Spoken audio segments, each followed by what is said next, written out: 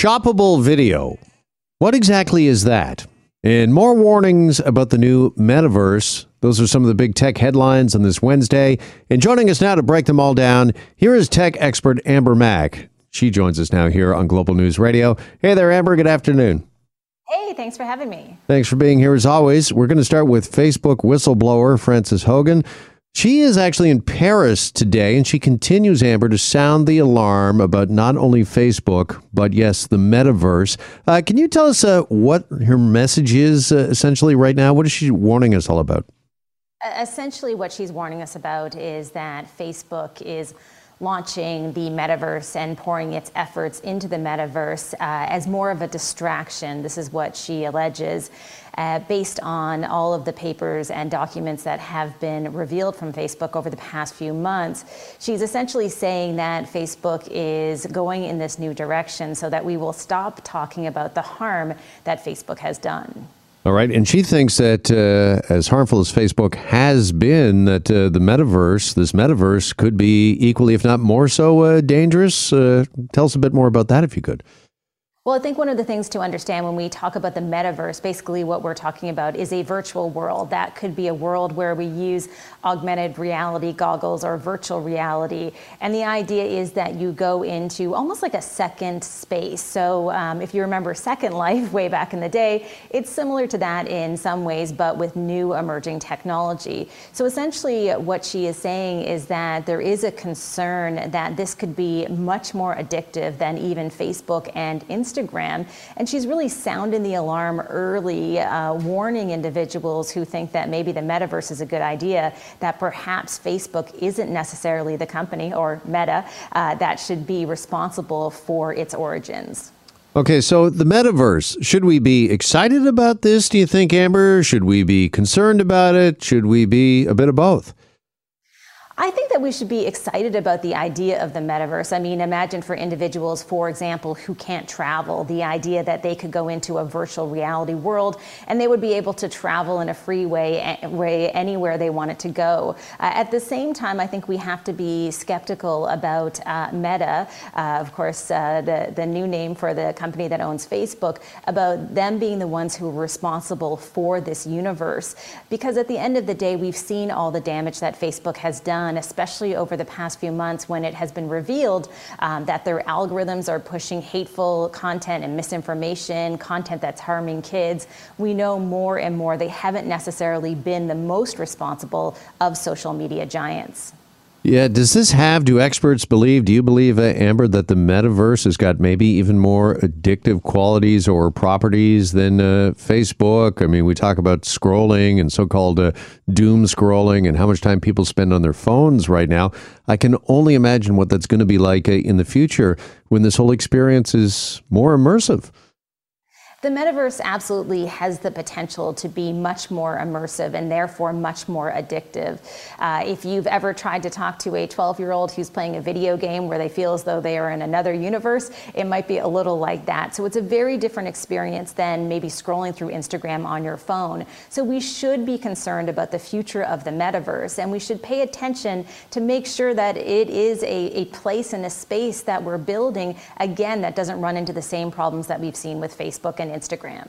So how do we do that? How do we protect ourselves in the metaverse? Something that I think a lot of us are still sort of grappling with, including maybe lawmakers and politicians still grappling with what this really means. And there might even be some implications that are yet to be discovered or unknown right now. I mean, how can we make sure that we don't, return to the mistakes of the past, that we don't see a repeat of those? Wow, Jeff, I would love to say that there was something that the individual person can do, but I worry a little bit about this. If you think back to the early days of social media networks like Facebook, really they had this philosophy of moving fast and breaking things. That was the way that they built some of these social networks. And I think at the end of the day, the concern is that it's not about the technology. It's really a question of do we have the right leaders in place to be building these new spaces in the digital sphere? And do we have governments in place that are able to provide some sense of regulation? Unfortunately, as it stands right now, I think the answer to both of those questions is no. Joined by tech expert Amber Mack. Also wanted to speak with you, Amber, on this Wednesday about YouTube and something that is known as is being called shoppable video. Can you explain this for us? Well, this certainly is the rise of social commerce. So this idea that now when you are watching YouTube videos or watching live streams online, you'll be able to shop from within those videos. Now, it sounds like it's something brand new for all of us, but in other parts of the world, like China, for example, they've seen the rise of social commerce over the past few years. In fact, over the past few weeks, there is an influencer in China, he's known as the Lipstick Brother, who recently sold $1.9 billion worth of goods in one day. So, Jeff, needless to say, we're seeing this shift of power from these traditional retailers and even e-commerce giants to individuals who are creators and influencers on social media sites like YouTube.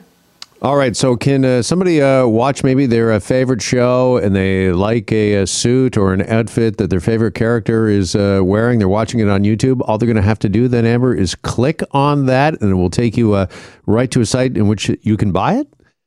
You're exactly right. So what we're going to see more and more is these shoppable videos. So instead of just watching one of your favorite influencers on YouTube, you will be able to shop from within the video. So you will be taken out to a site. YouTube has also announced that they're having something called the Holiday Stream and Shop event. This is a week-long event where what we'll see is influencers who are doing live streams and who will be selling products. We're not unfamiliar with this format. We've seen it in terms of different live shopping networks throughout North America. But now all of a sudden, again, there's that shift of power from those large corporations to individual creators and influencers. So is YouTube, are they starting to look at themselves, see themselves as the new Amazon? I mean, we're just talking about how much more immersive the metaverse might be than Facebook. It sounds as if this shoppable video could be even more immersive, believe it or not, than Amazon is right now. I really do believe in the potential of shoppable video. I think we're going to see massive growth here in Canada and in the U.S. We've seen a number of reports that have said that when it comes to social commerce, already it's 10 times bigger in China in comparison to the U.S. So we know more and more that shoppable video is the future in our social streams. And I think you're absolutely right. YouTube wants to get in on the action. And then all of a sudden, they do have that potential to be able to compete with some of the big players. I do want to note that Amazon is also experimenting in this space as well with live streams and influencers. So there are many tech companies that are trying to participate and really come out on top. Just finally, and again, like we talked about with the metaverse, that there's certain pitfalls, things to be worried and or concerned about. Does the same hold true here for shoppable video, that people could find themselves in some financial trouble when it just becomes this easy to click and buy? Well, I think what we're going to see all of a sudden is that you're exactly right. I mean, think about how we used to shop. Even 20 years ago, you had to physically get up and actually go out to a store, and you had a sense of spending money. All of a sudden, when a person can watch a YouTube video and shop from within the video, we have to be a lot more careful in terms of our budgets. But also, we have to think about a younger generation and kids who are watching these videos, and be careful when you input your credit card information into any of these big platforms. All right. Amber Mack with us on this Wednesday. Amber, appreciate it as always. Thanks so much for the time. Thanks for having me. You bet. Tech expert Amber Mack with us, and we're back after this on Global News Radio.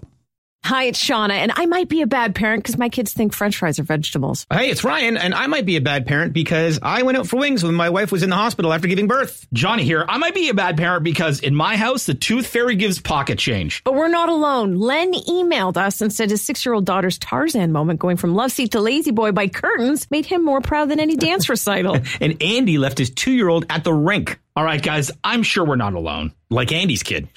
For stories and confessions like this, make sure you check out our podcast. It's called Bad Parents, and it's available wherever you get your podcasts. I left a glove at the rink.